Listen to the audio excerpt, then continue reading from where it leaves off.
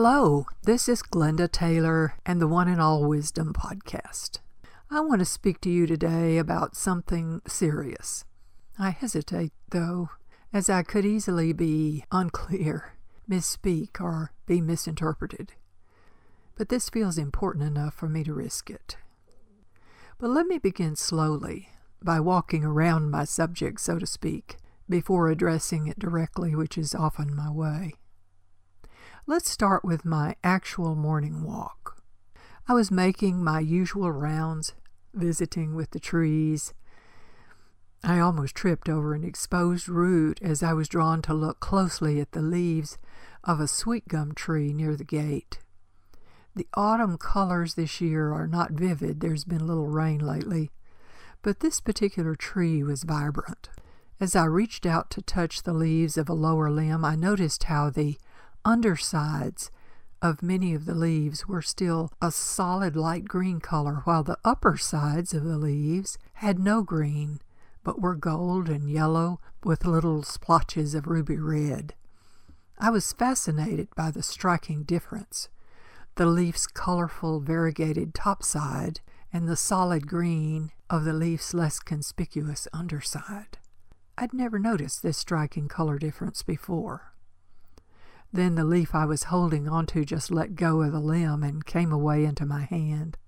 I carried it with me as I continued my walk, turning the leaf this way and that, thinking about the phrase, the hidden underside of things. As I walked, the ground underfoot was unusually spongy and soft, the soil having recently been loosened and disturbed by moles or gophers. Those creatures are always here, but usually they're mostly hidden underground, not so noticeable as they are now. Evidence of their presence is right now here in the open, with many mounds of dirt everywhere and frequent collapsed tunnels running along the surface of the ground to trip me up too. Knowing that ants tend to take over those dirt mounds, I walked into our camping area here to check on what I feared might be a growing ant town. I discovered that many new ant mounds have appeared and have spread out widely, and I knew that there was a great deal more of this ant town underground than I could see on the surface. But I thought, even on the surface, this thing has gotten so large, it has become an empire, not a town. I'll have to do something about this. And these underground tunnels are taking over this whole area. Camping here will be impossible.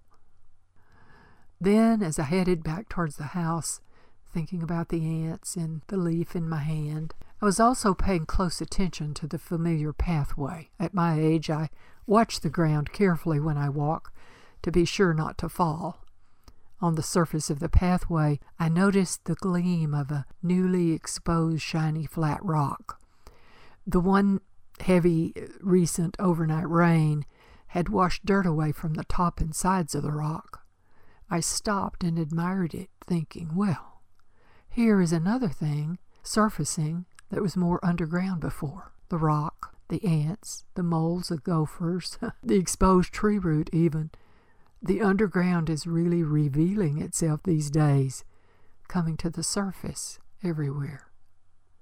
Even as I walked away, all of that, the rock, the ants, the molehills, the gopher tunnels, and even the underside of the tree leaves and the root suddenly came together in my mind, along with a host of associations, so that I had to go sit in a rocker on the porch of the medicine lodge for a while to allow myself to absorb the reflections filling my mind.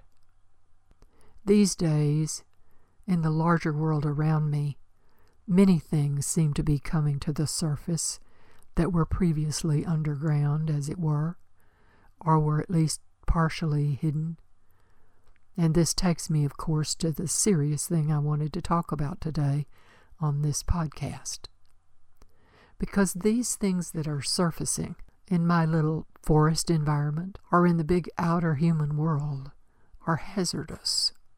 I can get seriously stung up if I happen unwittingly into an ant town. Animals and even tractors have been known to fall through into really large ant towns. And one can easily break a bone by stepping the wrong way into a washed-out molehill or a collapsed gopher tunnel. Likewise, some people today fear that our democracy could be broken if a few more missteps occur. The ground beneath our culture has been loosened, and it is easy to wonder if the systems of our government, or even of simple human civility, will give way completely, and as a society, we will fall through. Sometimes that happens, just like with ant colonies. Human colonies, human empires, human democracies sometimes do fall through. I don't need to go into a lot of detail about this. Most of us know the litany, feel the dangers.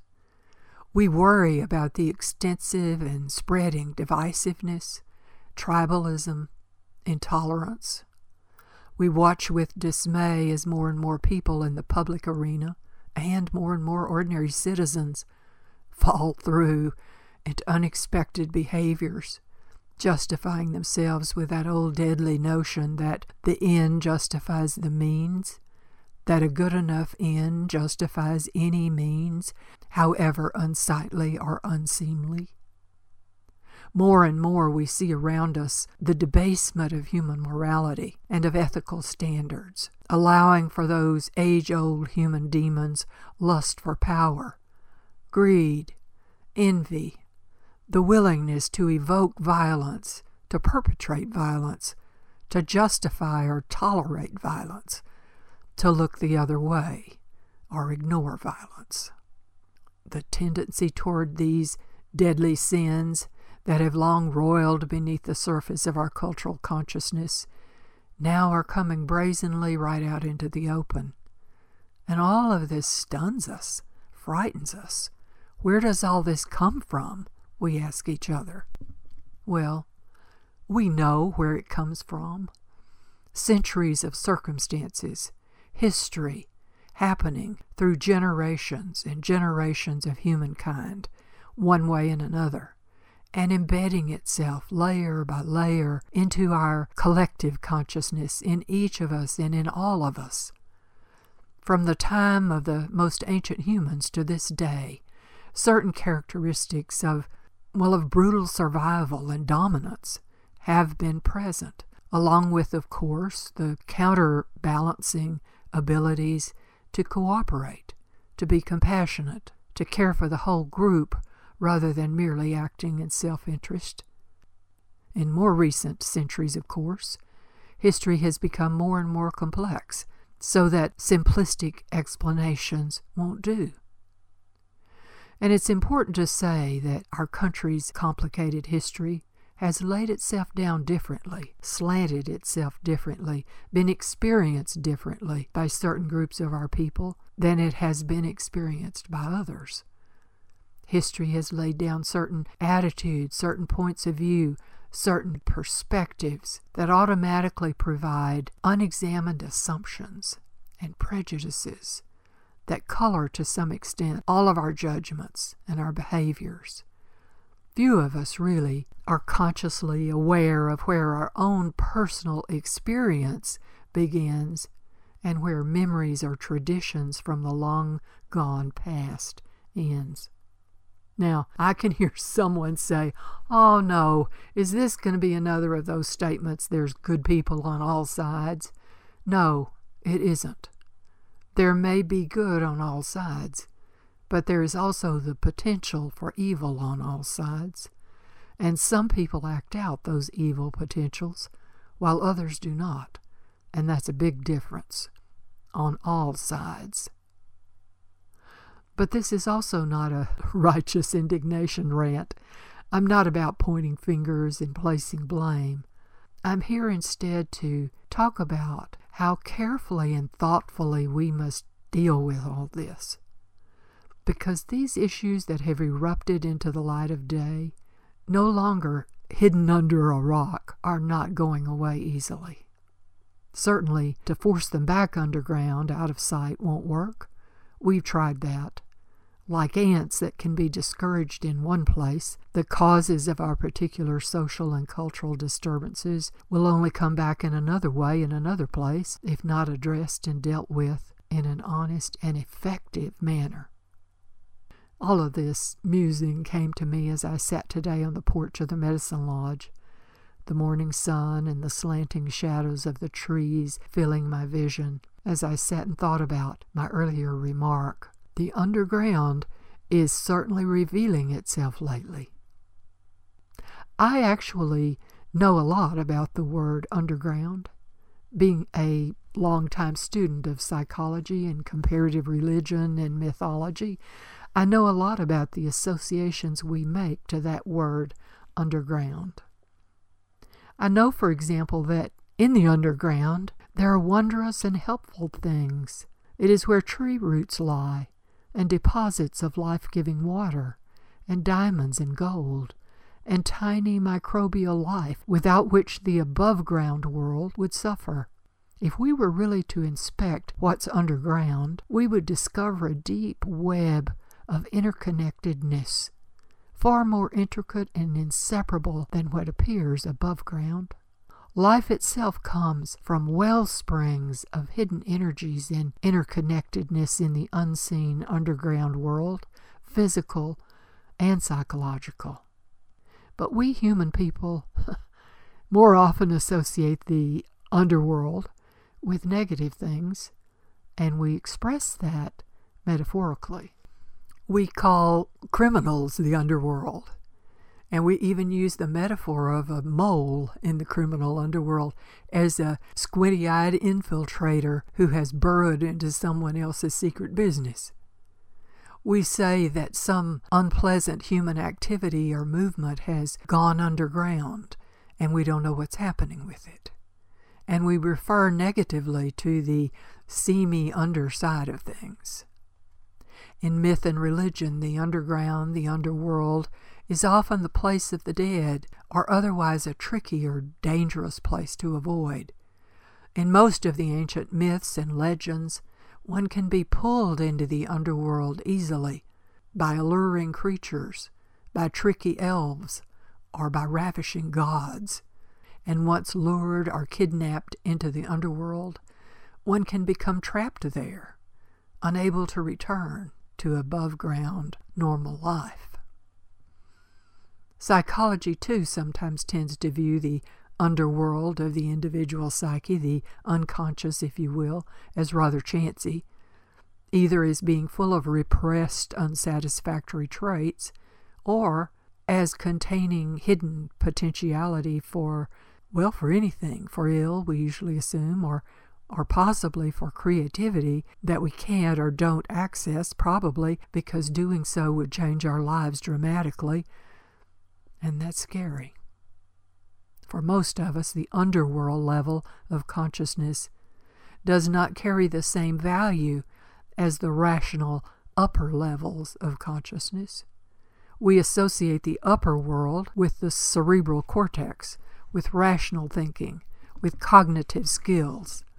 The so-called lower parts of the psyche we associate with collective consciousness, inherited traits, with instinct and archetypes that operate in the background of our lives, unnoticed, little understood, but oftentimes taking us over in what we may consider to be unfortunate ways.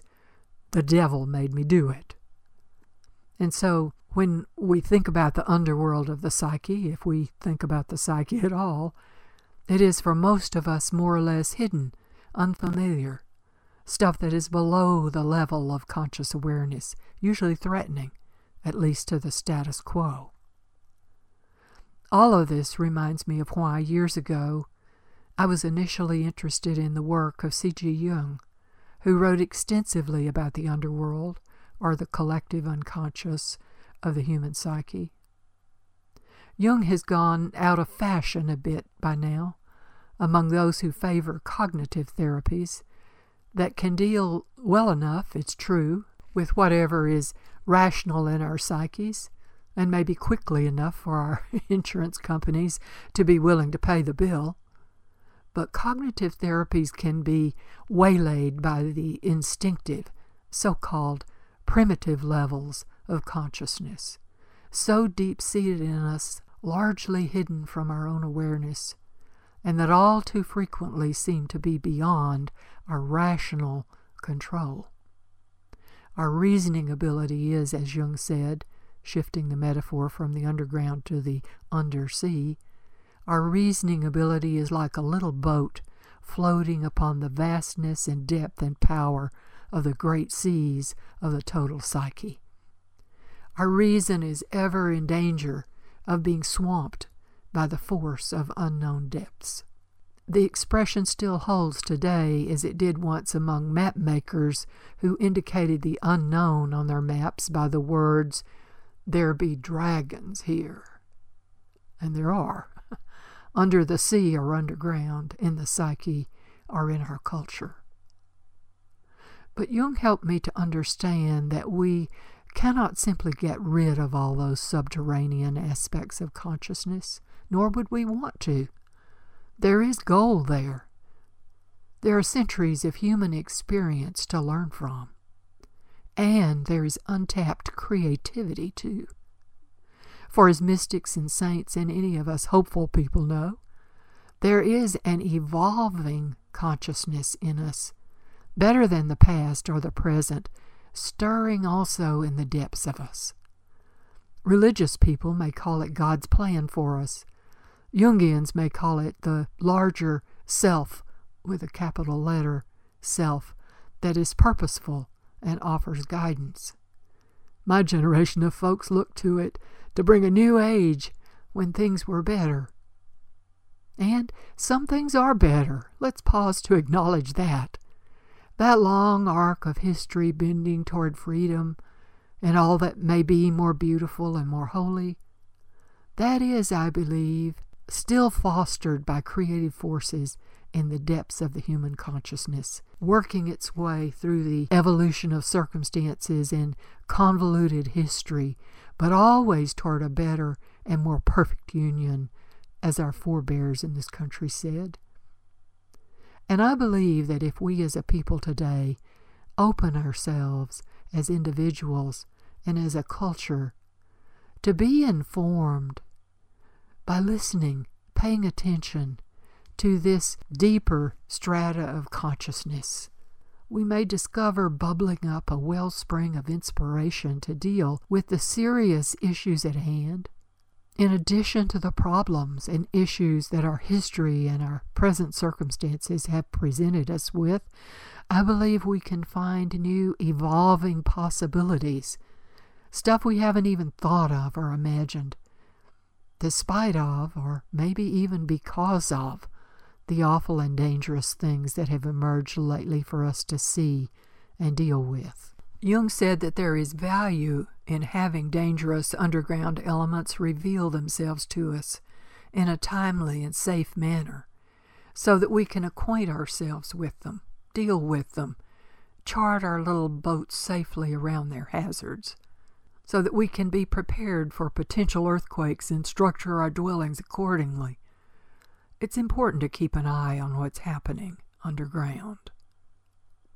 Usually, though, most of us aren't paying attention, being caught up as we are in our surface activities. We pay little attention to the rumblings and warning eruptions from underworld realms of consciousness, our own or our culture's. At least not until metaphorically we step into an ant bed and get stung up, or break an ankle in a gopher hole, or in our culture until lots of people act out in unexpected ways that reveal all too clearly prejudices and attitudes or issues that are deep there under the surface and now showing through. Having said that, I must repeat that much depends on what problems or issues we're talking about and who's talking about them, whether the problems have been ignored or hidden or not. Mainstream culture may have ignored or pushed certain things under the surface and neglected them, but for minority cultures or rural cultures or Native American cultures, to cite a few examples, certain issues haven't been under the surface at all, but have daily been right there affecting their lives. But as a general statement, right now none of us welcome the extreme behaviors we see surfacing in our society, I think. Extremes that are outrageous and, yes, dangerous, having appeared dramatically, like the ant empire in the camping area, spreading and spreading as they are tolerated and even encouraged by certain circumstances and certain people. All this could force us as a society to look clearly at the underlying issues and long ignored problems in our culture, and at the ways the problems are connected to each other by hidden complexity of underground tunnels, if you will. But looking at all this carefully won't happen likely if we continue with our current divisive, polarized ways as we've devolved into us versus them thinking. Now, I imagine that about now, Jung would point out, referring to my two-sided leaf thing this morning, that although I can turn my leaf back and forth one way or the other, thinking that the two sides of the leaf are different looking, different colored, that there's actually only the one pattern of veins that runs through the leaf. Either way I turn it, it's the same veins. Likewise, we may need to remember that all of us humans are connected by some common patterns, no matter how we look at it, no matter what color we are, or how old or young or tattered or richly adorned, no matter how history shaped us and our group and our families. On the deepest levels of consciousness, we all grow on the same tree of life, and its roots and veins originate in the underground of our collective history and grow from its creative, life-giving sources. As humans, we have a most ancient heritage of what I might call the human spirit, evolving and developing a goodness and a creative potential. Whatever our own or our group's particular history, however much it looked and felt and was different from one side or the other, underneath that particular history and within it are certain basic human needs that we all share. And paying attention to that, keeping that view in mind, we can learn from history and allow history to show us a better way if we are discerning and if we are open to the possibility of change. But we do have to look at our history for that to happen. We do have to venture to the underworld, so to speak, to get past the scary, threatening guardians at the gate, those tribal memories and personal prejudices, to explore further into those darker caverns of our being until we find ultimately that level of common ground. Common needs, common good, humankind with all its kindness available to us. Or otherwise, our divisive history can be repeated, even worse than before. It's hard to turn away from our divisiveness. We've got our own television news, our own set of Facebook friends, echoing and cementing our views, our alternate facts, as they are called, not encouraging us to be broad-minded or kind. We are reminded constantly of the imbalances in our culture, the injustices, the things that are wrong. And there are imbalances. And they have, it's true, been there for a long time, too long. Right now the circumstances have been right, and those injustices have come to the surface. And we see behaviors of others, particularly those we strongly disagree with, and we may say something like, God, they act like they have just come out from under a rock. And they have. Those behaviors did come out from the dangerous underside of the underworld of our history, out of the hidden subterranean conflicts and sufferings and losses and displacements and violence of centuries. Tribalism, terrorism, scapegoating, and other things. Some people are acting the way they do because they have, to use an old-fashioned sort of word, been possessed by an upsurge of passionate force, informed and shaped by tribal history, as well as their own real issues and real feelings. But if we, any of us, are blinded by our own preconceived notions and our own prejudices, we don't have enough of the big picture to see what's actually happening. We can't even see what's in our own best interest. We can be and have been taken in and deceived by those who would use our limited view of things to get us to go along with them in pursuing their own interest instead of ours. Let us all open our eyes. Let us all pause to look deeper than we usually do. If we look deeper into the roots of many issues, we nearly always find an imbalance of power, economic or political or social or educational or regional or other kinds of power. These imbalances bring with them both insecurity and injustice, because far too often those having power work to institutionalize the imbalances for their own gain. And that, of course, continually causes more imbalance, more tribalism, more resistance, more violence. All of these, of course, have been here with us, perhaps always. At times, we've been able to look the other way, ignoring these imbalances, turning away from looking at them deeply because it's hard. It's sad. It's terrifying, really. Things feel bad right now, deeply discouraging. Or sometimes we don't want to look at them because we may be the recipients of the benefits of the way things are. But now they are, right out in the open, demanding our attention.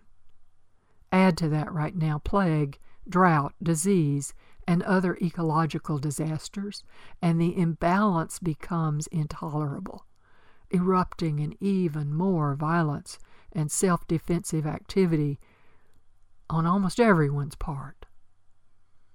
So that now some people may fear that democracy is perhaps not so deeply rooted in human culture as is tribalism, that our goodwill may be overbalanced by our self-defensiveness, that indeed evil may be so inbred a given, that goodness may be a more shallow part of human nature than anger and hate and recrimination and revenge. It's easy to lose hope, to reject any thought of looking deeper into things. Remember the old saying, always face the sunshine and you'll never see the shadows. Well, interestingly, Jung once said, one does not become enlightened by imagining figures of light, but by making the darkness conscious. One does not become enlightened by imagining figures of light, but by making the darkness conscious. And he also said, knowing your own darkness is the best method for dealing with the darkness of other people. Knowing your own darkness is the best method for dealing with the darkness of other people. Can we do this? I want to fully participate in the co-creation of the world, a newer, better world, where everyone is taken into account. How can I do this in a good way, turning an attentive eye to the underworld, the unconscious, the potentially dangerous and potentially creative hidden things around me, and within other people? How can I be with that which may disturb my own comfort and sense of security? How can I be with people I disagree with, or am afraid of, or find reprehensible, and with some people whose actions truly are reprehensible? How can I access new ideas and activities that are for my own betterment as well as everyone else's? Most important and most difficult perhaps, how can I be willing to learn from challenging things and people and their attitudes? How can I see these people in a different way than I have before? Maybe even in a better way than those people can see themselves. Maybe if we just stopped asking each other, "What's wrong with you?" and asked each other instead, "What do you need?" That would be a good start.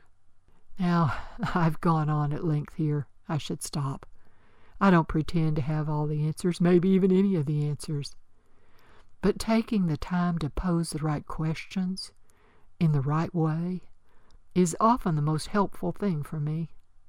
If I take the time to carefully frame the questions while keeping an open mind and heart, answers, new, unexpected answers, or at least new insights and directions do come, often in mysterious and unforeseen ways. I hope that we, as individuals, as a society, take the time now to think deeply and to listen to each other and to our own unheard voices within us, especially to our own narrow and limited points of view, and to listen deeper to our own deepest wisdom and creative insights and human kindness. We're at a critical point in our culture's history.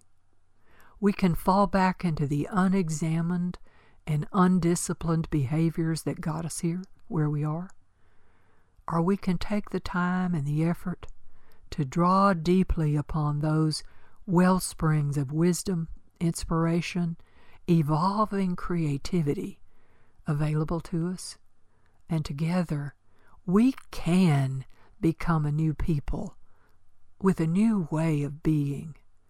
We can, as Lincoln said, rededicate ourselves to that. I choose that. I leave you with one last quote from Jung. Quote, "Until you make the unconscious conscious, it will direct your life, and you will simply call it fate. Until you make the unconscious conscious, it will direct your life, and you will simply call it fate." End quote. I say it's not our fate to fail this time. We can do this hard work of shining a light into the depths of ourselves, our history, and our always present potential for good. What do you think? What do you say? What are your questions or revelations? Give me some feedback at oneandallwisdom.com by leaving a comment on the podcast page. Until next time, when I'll be speaking about something probably altogether different, this is Glenda Taylor at the One and All Wisdom podcast.